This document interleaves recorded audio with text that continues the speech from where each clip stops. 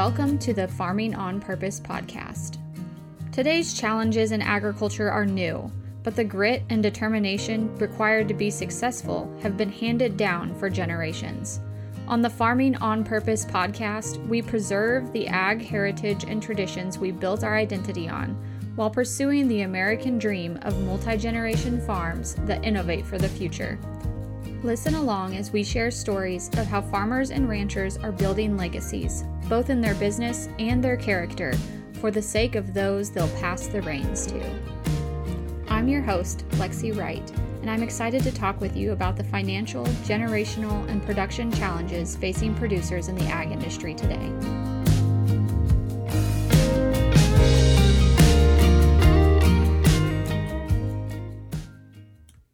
This podcast is brought to you by Back Pocket Social Marketing. And yes, this is Lexi here. This podcast has been a real passion project for me. All the time that goes into interviewing guests, editing, and producing the show is sponsored by my freelance marketing agency. We specialize in website design, social media advertising, content creation and management, and email marketing.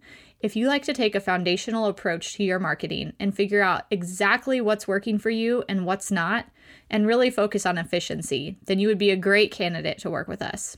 You can reach out and talk with us more at lexi@backpocketsocial.com.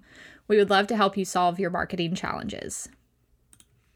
Welcome back to Farming on Purpose. I am so excited today to have Haley Edwards, an Alaskan, who is here to join me and talk about the food system and agriculture and farming in Alaska, which very unique perspective that I don't know a lot about, and I'm sure a lot of my listeners don't know a lot about. So really looking forward to hearing your story today. Haley, do you want to go ahead and introduce yourself? Tell us a little bit about you, your ag background, and what you do there. Sure. Thanks for having me on. I am super excited to be here. This is my first podcast, so that's exciting. Yep, I'm Haley Edwards. I'm 25 years old. I am a first-generation Alaskan in my family.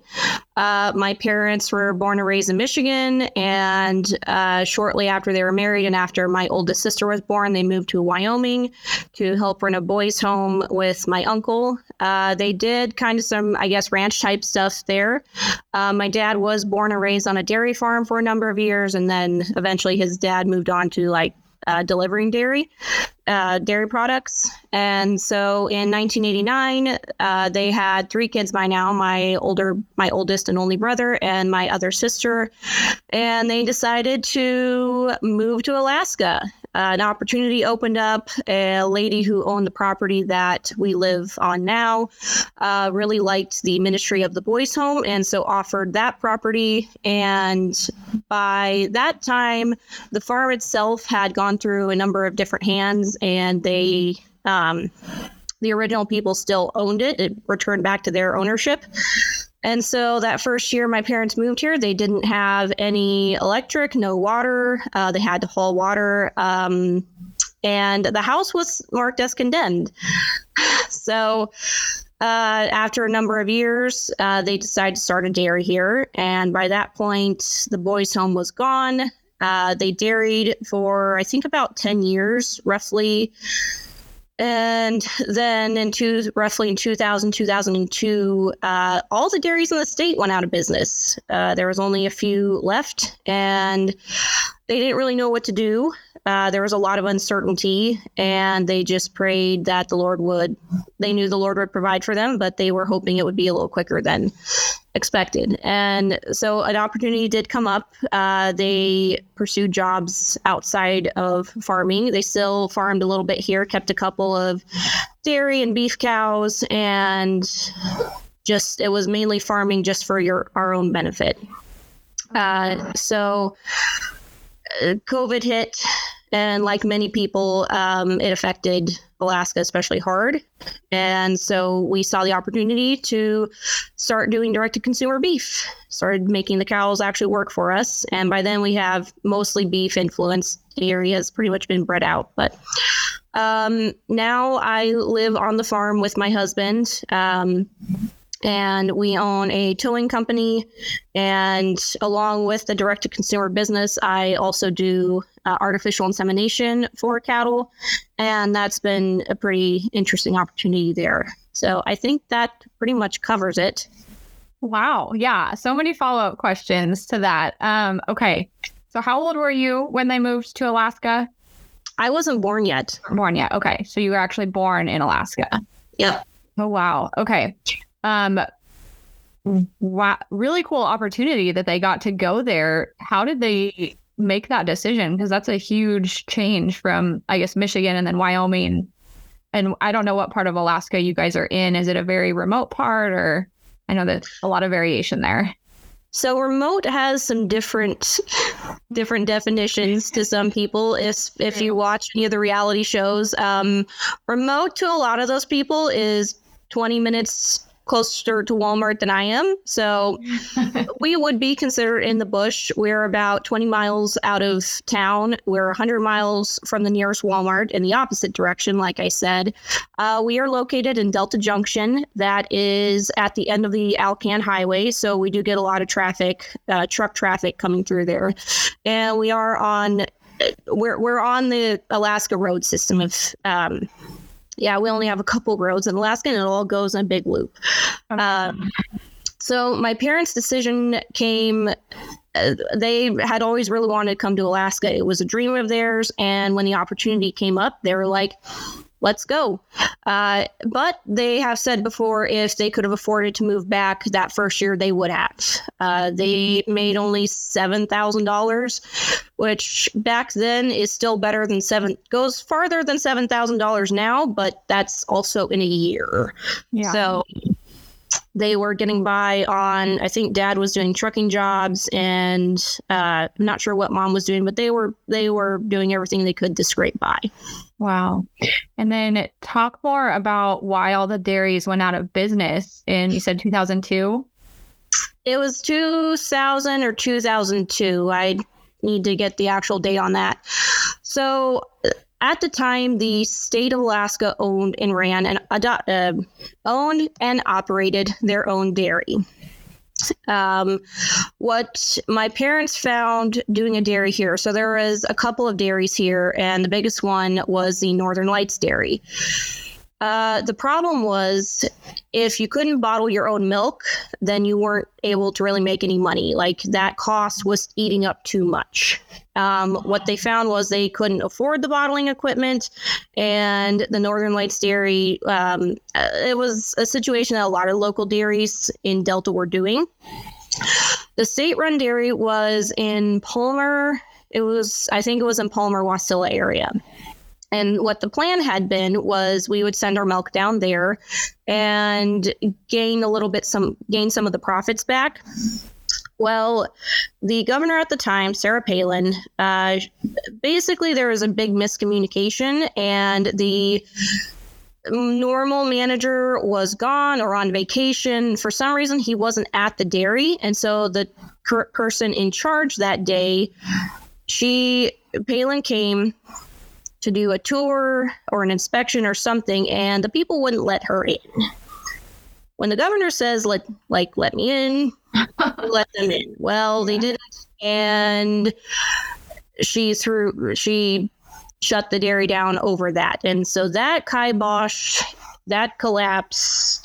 a lot of dairies in the state, except for Northern Lights Dairy, and I think one or two others. But as of 5 or 6 years ago, we really didn't have any cattle dairies. There's a goat dairy on Kodiak, but that's the Kodiak is isolated. They're not really supplying to the whole state.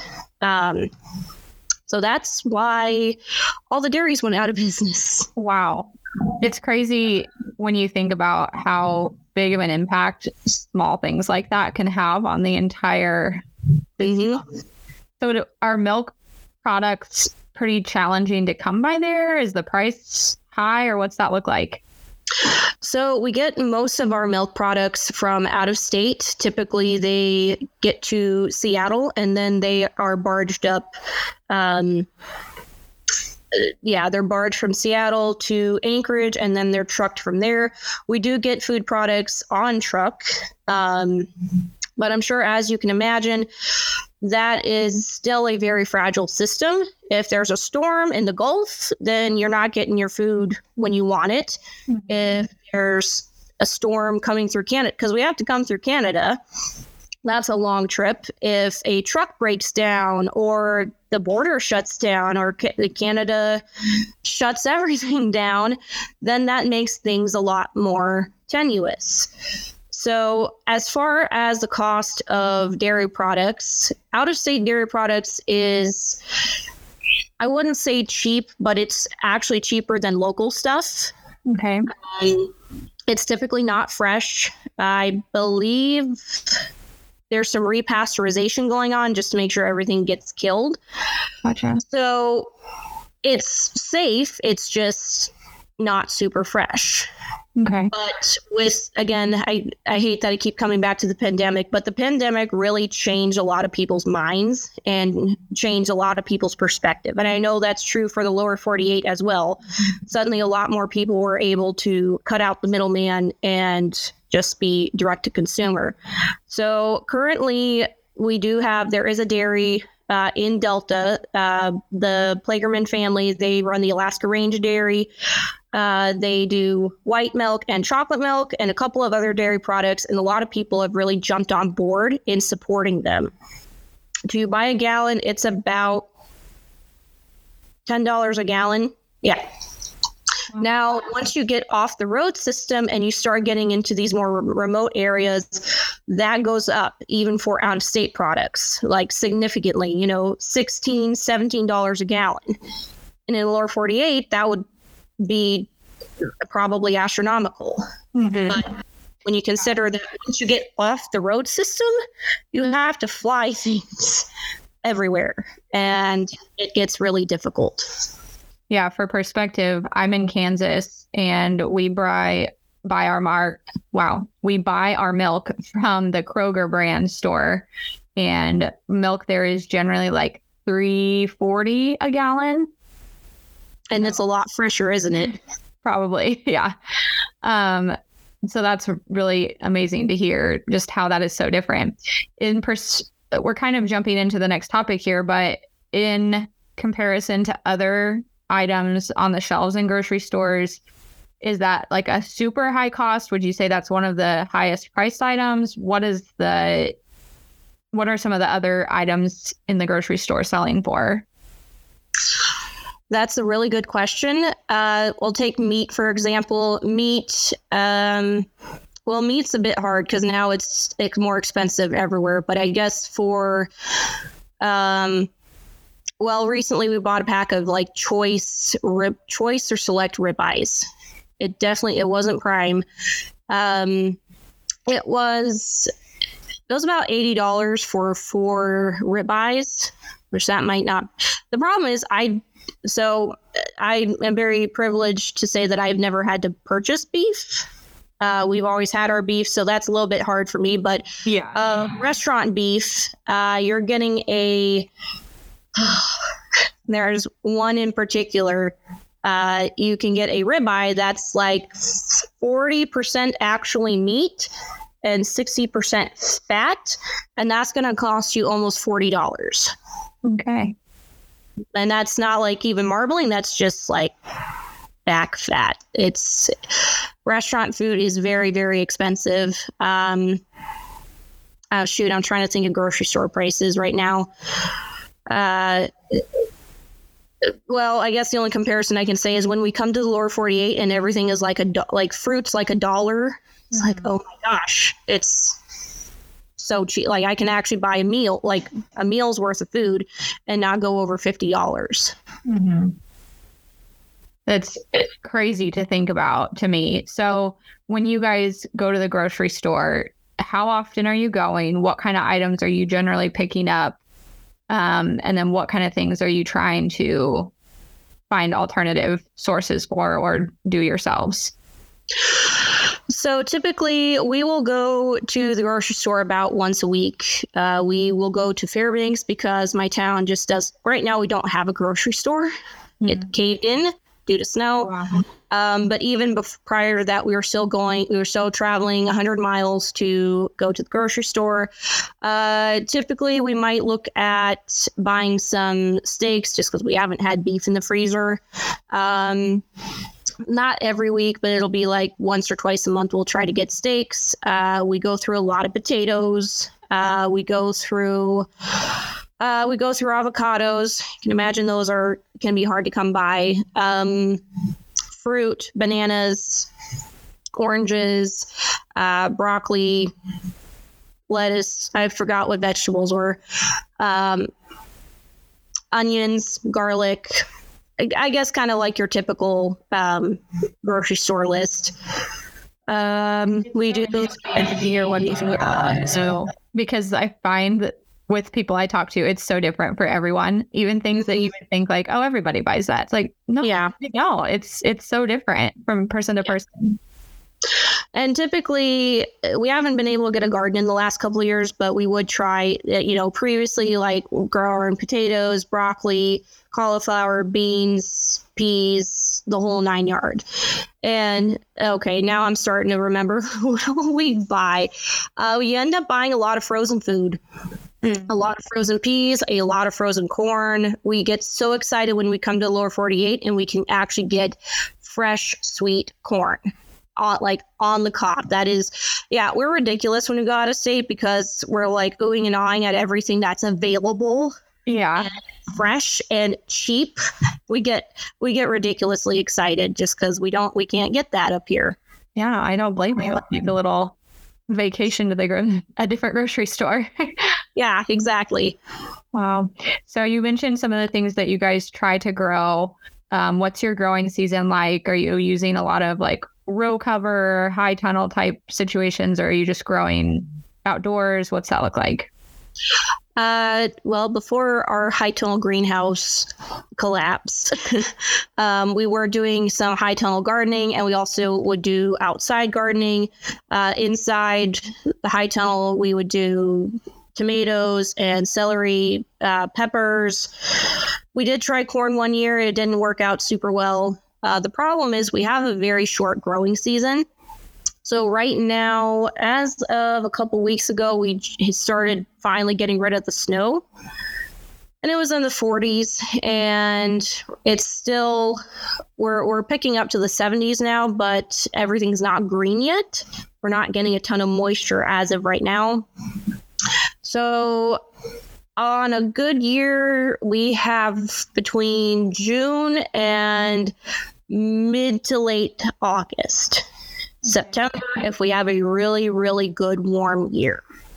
The other problem is there's, like with everybody, you need a good balanced amount of dryness and then rain. Alaska tends to be an all or nothing kind of girl. We'll get either a dry June, and then it rains for the other 2 months, or we get a really wet June, July, rains for 2 months. There's only been a couple of years in my recollection that we've been really balanced, and we've had really good hay years. Wow. That is when you get very challenging then if you're only getting about 3 months. Mm-hmm. Squeeze all that in. Wow. Okay, so that's kind of the like home food growing thing. What about agriculture from a bigger picture? What's that look like in Alaska? What kind of crops? What's the breakdown of just livestock crops? Tell us everything, because I don't know. So a lot of people, when they think about like agriculture in Alaska, they think about the pictures they've seen from the Alaska State Fair in Palmer of these massive pumpkins that are like 600, 700, 800 pounds. You got to look it up. It's pretty cool. And that's, I guess, to kind of reel it back a little bit. The thing about Alaska is there are so many different climates. Delta to Palmer is completely different they're completely different from each other. Palmer to Homer, which is the farthest south you can go on the Alaska road system, also completely different from Palmer. Even like Homer to Valdez, which they're both along the coast, they're completely different from each other. So there's a lot of nuance. It's not just you can paint it all with the same brush, which is true for a lot of places. Texas, I know West Texas to East Texas, it's a lot different. So in Delta is the primary grain grower. We are well known for that. A lot of people in Alaska will get their barley. Here, and they will get a lot of brome hay. Alfalfa can be grown, but it is in very specific places. And I don't believe anybody in Delta has successfully grown it on a large scale. So brome hay is God's gift to Alaska. Cows and horses can get fat on it, so that's a good thing. And then you do get a lot of beef cows here in Delta. We do have a meat processor here, but they are always busy, and they are busy with a lot of game meat. So that's kind of the Delta area. Fairbanks, which is 100 miles north of us, you're going to get some kind of a hodgepodge of different things. You got crops, you got vegetables, you've got beef. Not very large scale beef compared to Delta, but that's kind of like, you'd get kind of a mix of things. And then Palmer, Wasilla is, I would say, one of the agricultural hubs in Alaska. That's where you're going to get a lot of your vegetables and whatnot, because they are a more temperate climate than we are up in Delta. In Delta, we have the coldest winters and the hottest summers. Mm-hmm. So we'll go from 50 below in the winter to 90 above in the summer. Very, very high difference. And then Palmer, Wasilla, you get more of a mid, just more temperate. And then Homer, they really don't get very cold in the winter. It might be 30 degrees on a bad day, but they're on the coast, so they're getting that. They're getting that ocean breeze, keeping everything pretty moderate. Okay. So, and then there's obviously, like you mentioned, game is a big contributor as a food source, and then fishing, right? On the coast more? Okay. Yes. Yep. There is a lot of fishing on the coast. Strangely enough, and I haven't figured out why this is true, fish being sold in Alaska is a lot more expensive than it is out of state. Really? It's insane. Yeah. And king crab, too. So much cheaper for everybody else than it is for Alaska. I don't know why. Halibut isn't too bad, but it's still, everything is more expensive in Alaska, even our own stuff. So I don't know why. That's interesting. Mm-hmm. Okay. So that's kind of the agriculture landscape. And then again, good to know that it varies so much just from location. I didn't know it got that warm anywhere in Alaska, that up to 90 in the summer. That's amazing. A lot of people don't. And then you go further north and it changes again. One thing I do want to mention is, and again, this is true for any state in the lower 48, the state of Alaska hasn't really been very agriculturally minded, if that makes sense. There's been comments made by some legislators that in the past that agriculture doesn't really matter. We get all of it from lower 48. It's okay. So we really don't have a lot of infrastructure to support agriculture. We're trying to change that.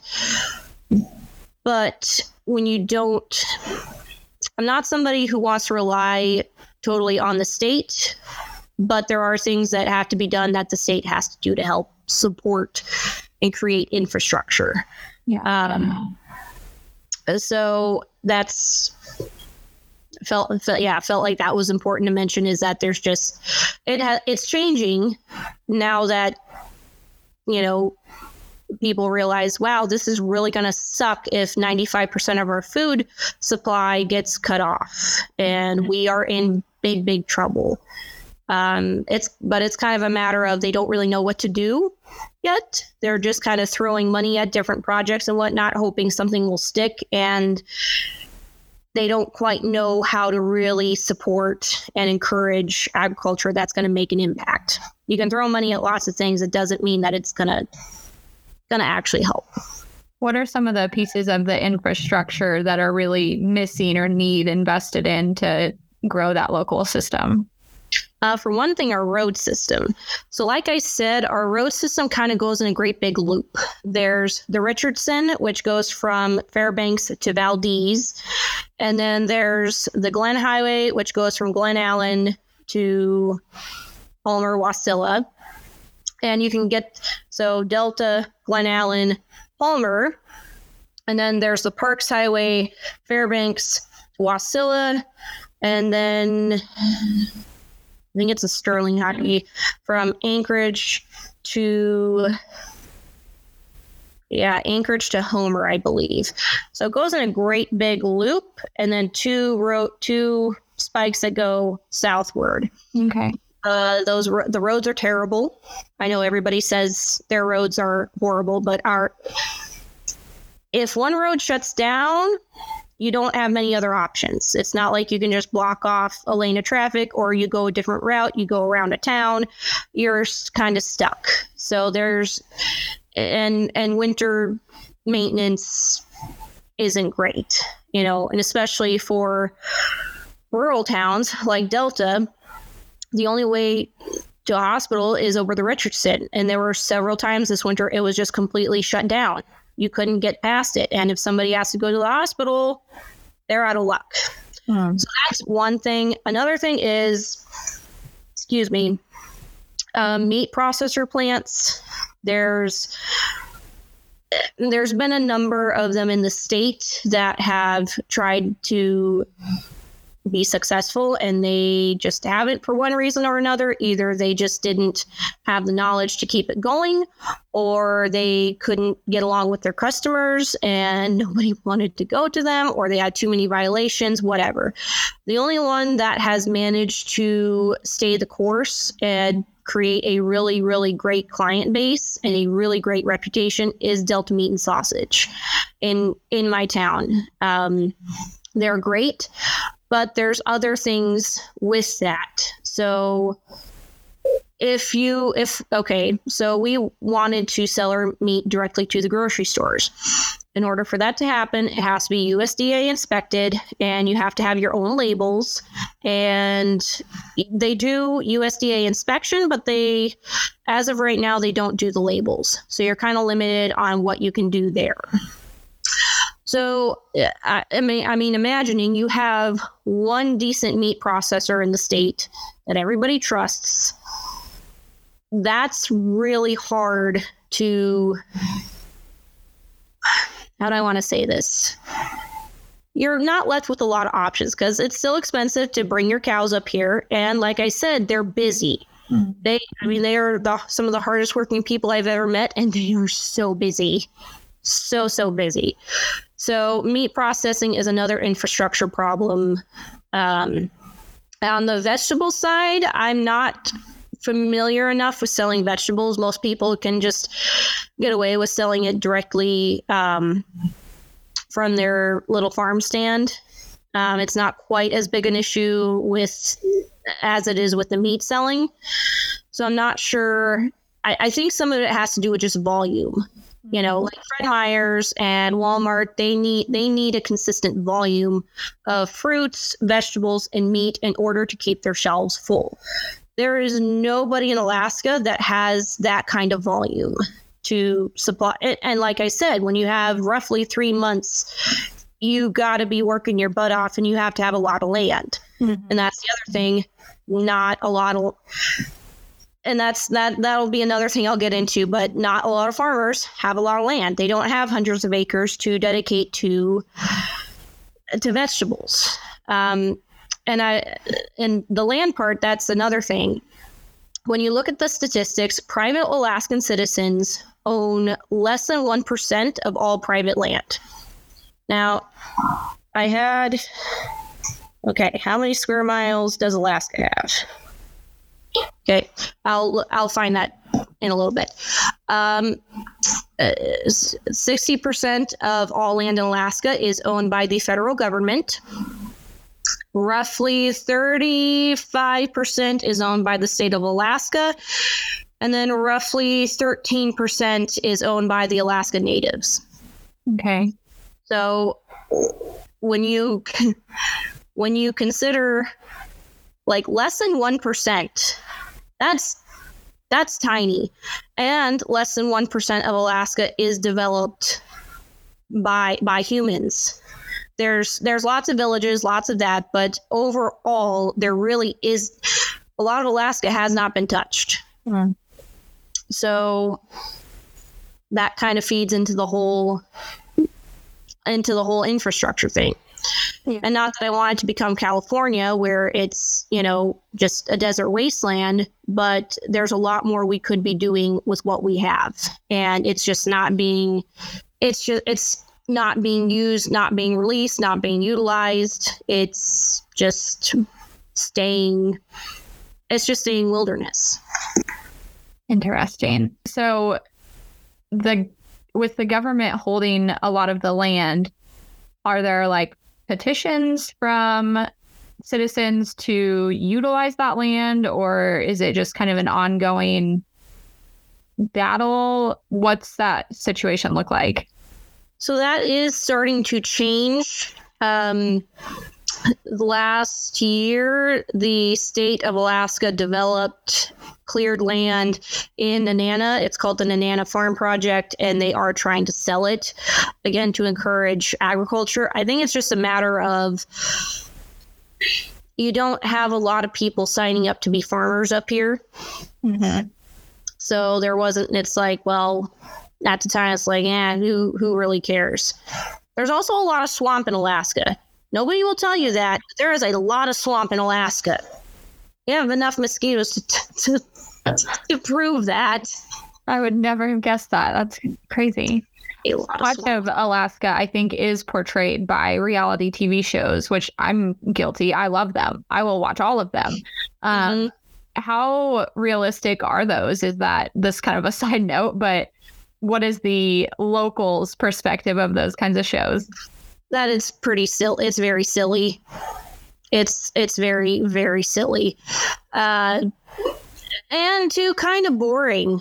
Like there's so many other interesting things about Alaska besides just, we're homesteading in the wilderness. Guess what? I don't want a homestead.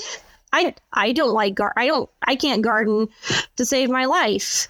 And it's great that other people do, and I admire them, but there's so much more to Alaska than just wilderness survival, and like everything, the producers want drama, the producers want, excitement, but I could probably Google how many survival wilderness homestead shows are there in Alaska, and I'd probably come up with at least 20.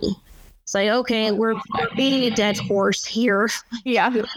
Move on to something different. So what is something about Alaska that you wish was more portrayed or that you wish more people knew about? That's a really good question.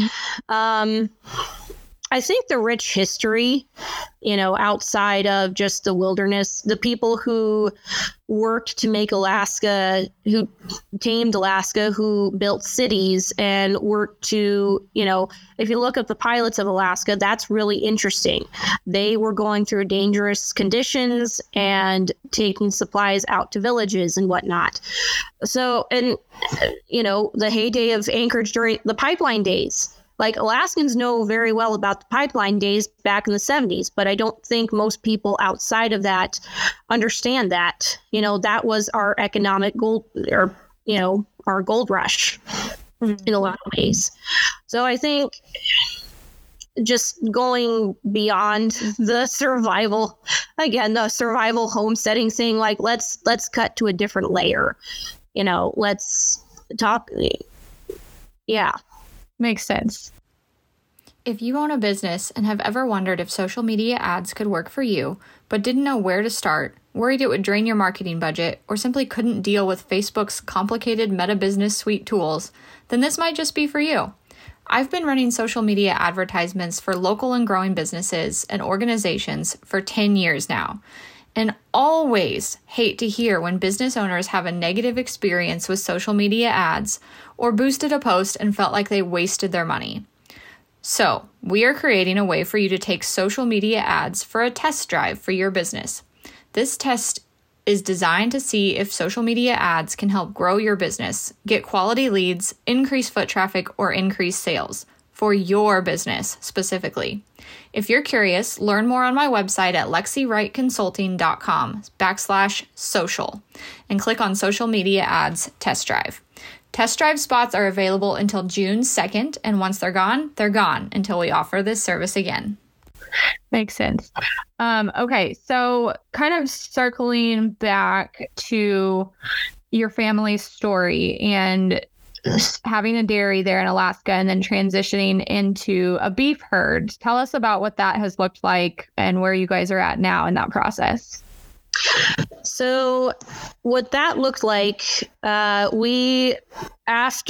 we sold off most of the dairy cows, we kept a couple for our own consumption.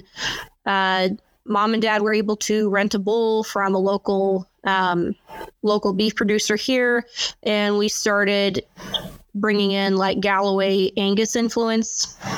Galloway are shaggy haired, but not quite like the Highlands, but they also grow really well.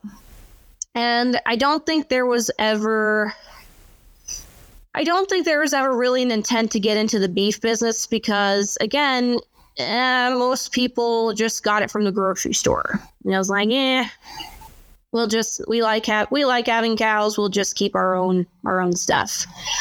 So, like, again, 2020 hit, and in 2021, I felt the Lord putting on my heart, like, hey, let's build something here. Let's put these cows to work because hay's not getting cheaper. Nothing's getting cheaper. And we were also having a lot of people ask us, like, hey, do you have beef for sale? We're like, not yet. So I spent about a year just researching, looking at all the different angles, thinking about different ways, different feeds we can use. One helpful fact about Alaska is we are the top beer drinking state in the nation. Really? I'm sure, yeah. 9 months of darkness, and as such, Fairbanks has more breweries than I would ever think could be supported, but they are all thriving. In Delta, we have one brewery, and the waste product that comes from breweries is spent grain, which is barley that they take malt barley, and then I think they squeeze all the sugars out of it. It's wet. So I emailed them one day and said, hey, I would love to take your spent grain off your hands. If you have it, I would be happy to buy it. And 5 minutes later, I get a phone call from the owner, and he's like, please take our spent grain. Also, if you have beef, and he went into this whole plan, like he wants to build his own butcher shop, and he wants to be bringing cows in. And I'm like, I have 4 cows. I don't have anything to give you, but the spent grain has been huge. It's helped cut down hay costs. Our cows the cows we're feeding it to look really, really good. So 2022 was spent putting a lot of things in motion to get our calves up to where they are now. They're still not finished, and getting business things ready. So as of 2023, filed for the LLC, got all that taken care of, and now we are about to announce people can put deposits on our steers, and hopefully by October we have something to process. So that's where we are at now. Well, that's really exciting. Do you have to put in, or have you put in ahead of time with the processor there for dates? Not yet. So our steers, they're kind of a hodgepodge of different breeds. So we don't really know what we're going to get. So we're shooting for, pretty soon here we will,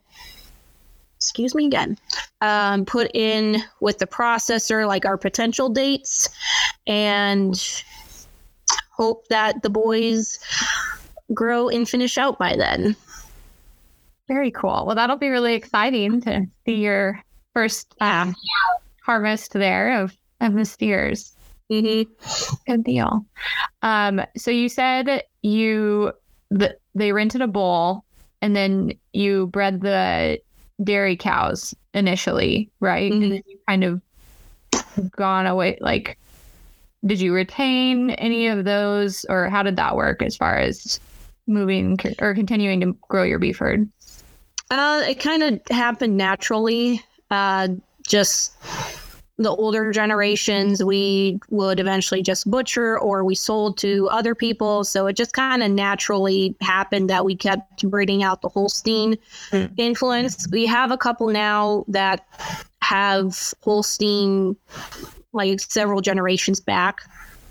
So that, not much there. We also had Highlands for a time, and we are slowly breeding that out. We're almost there. And the reason we're breeding that out is because Highlands are very slow. They're very slow. I have no problem with anyone who wants to raise them. But thinking from the perspective of, okay, I want a higher turnover of beef animals. I don't want to spend 2 years putting into them so that they finish out or longer. So that was that's been the reason we've been breeding those guys out too. Makes sense. They're cute, but they slow. They do. I like pictures of them more than the actual animal. And the horns are hard to deal with. Yeah. Well, I think we've covered a lot of ground here so far. One thing I want to talk more about is how, to me, Alaska shows a lot of the weaknesses in the food supply chain, just naturally because of the environment. It's easier to see them there than it is here. What do you think about the food security and food accessibility in Alaska, and maybe kind of things we can watch in the lower 48 as warnings or things to learn from that? That's a really good question too. Something that Alaska as a whole has done is put all of their eggs into the oil and gas industry. That has been where all of our primary industry.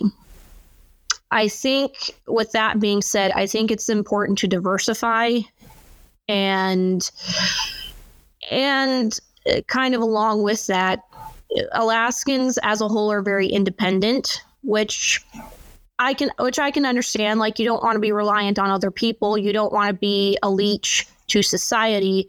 However, that doesn't help build community.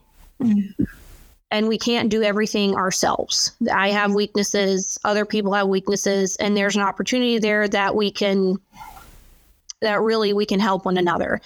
And that's definitely been something that's been lacking in Alaska and in Alaskan agriculture, especially. I mean, a lot of people came up here to get away from other people.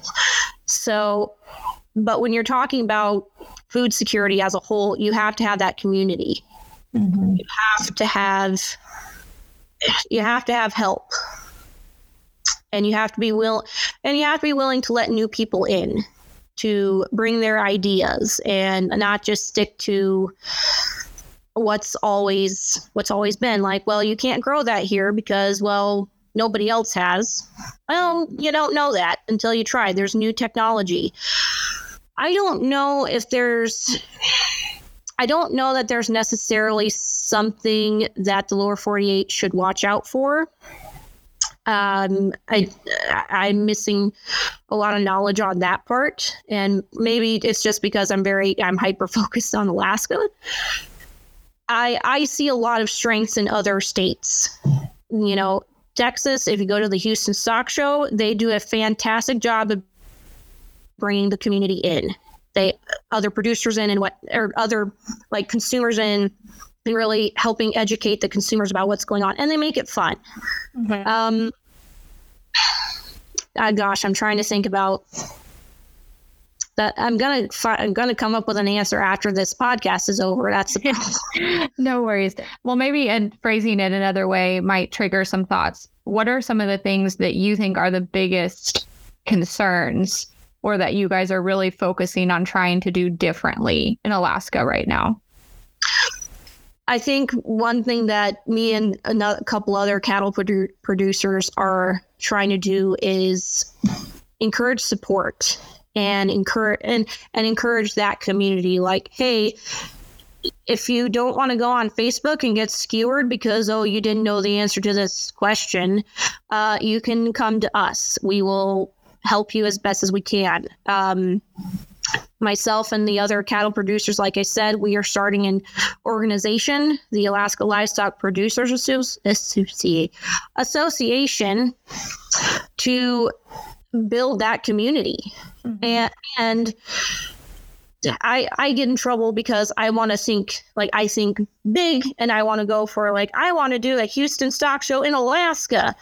We're not going to get to that level. We don't have enough people yet to get to that level. So it's like, okay, Haley, we got to start small. We got to start with the person that has one cow. We got to start with, okay, this is how you get, these are the basics.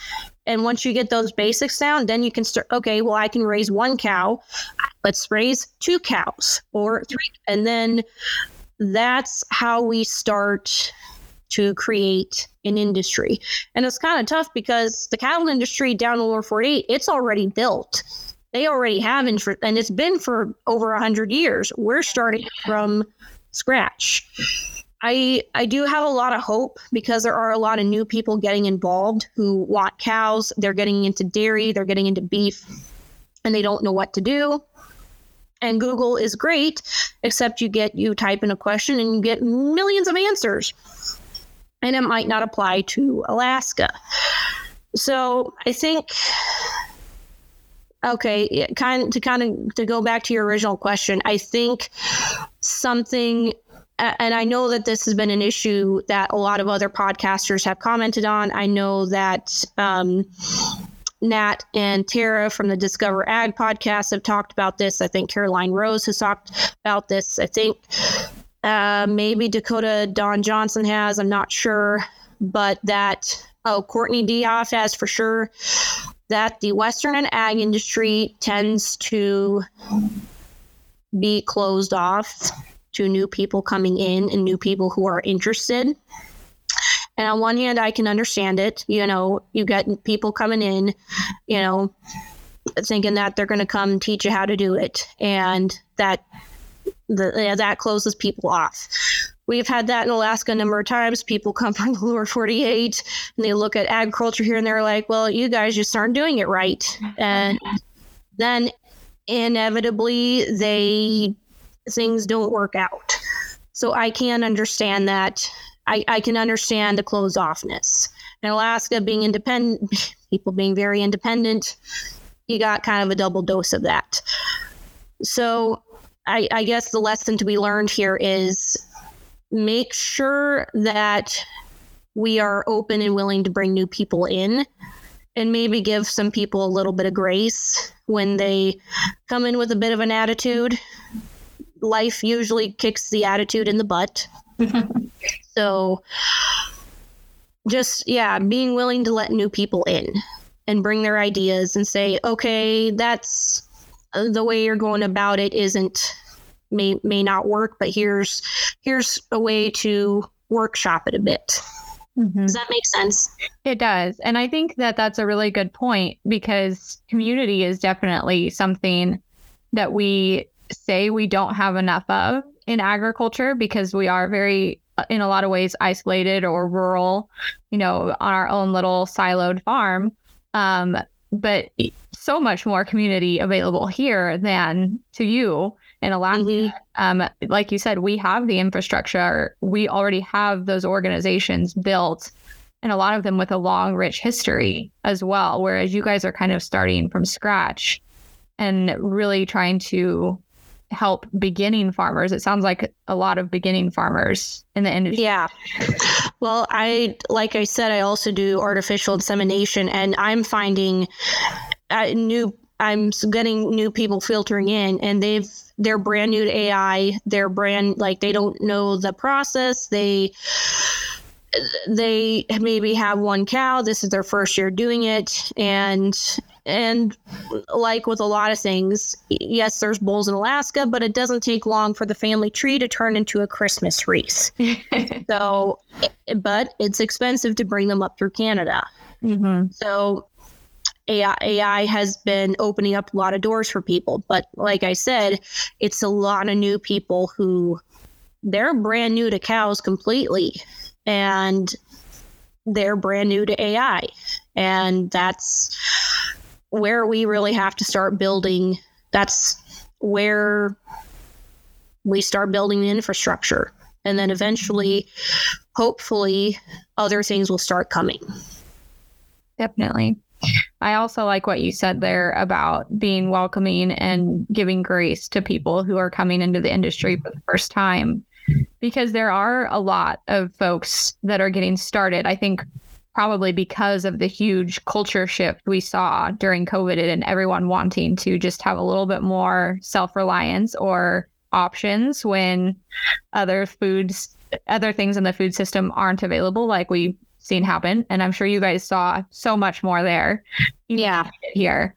But so many of them are coming in without that background knowledge. And I'm probably one of them. I grew up on a hobby farm and married someone who grew up with an ag background. But to me, there's a lot of things that I look at differently than somebody who's been in agriculture for a lot of years.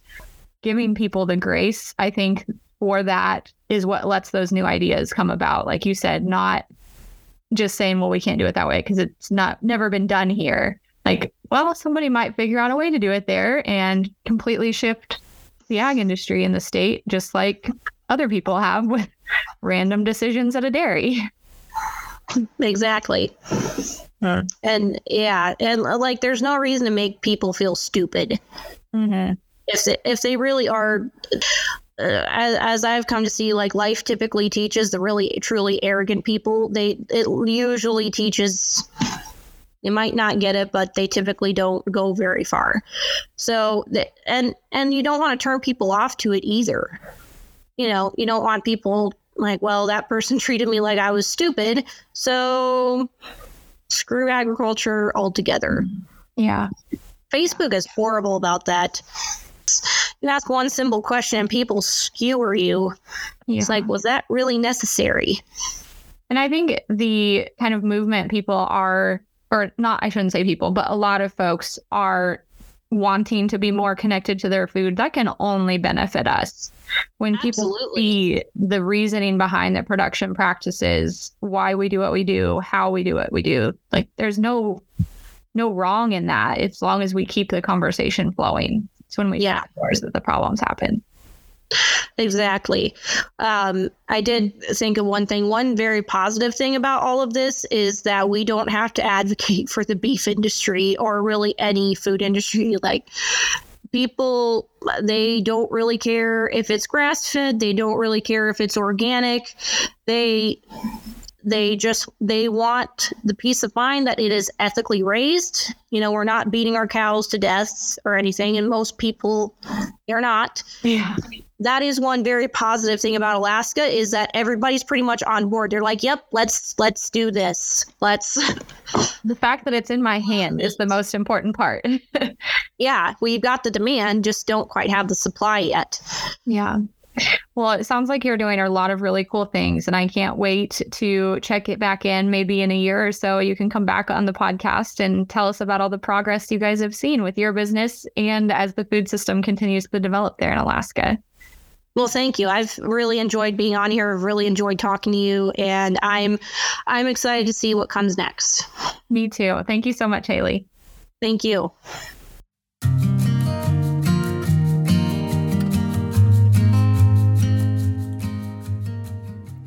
Do you know someone building their ag legacy or with stories of yesteryear on the farm that need to be shared? Please let us know or help them apply to be a guest on the show at farmingonpurpose.com/guest. If you've enjoyed spending time with us today, please take a moment to review the show on Apple Podcasts or give us a share on social media. You can follow the host of Farming on Purpose, Lexi, at Farming on Purpose on all social media. And let us know what topics you want to hear more about.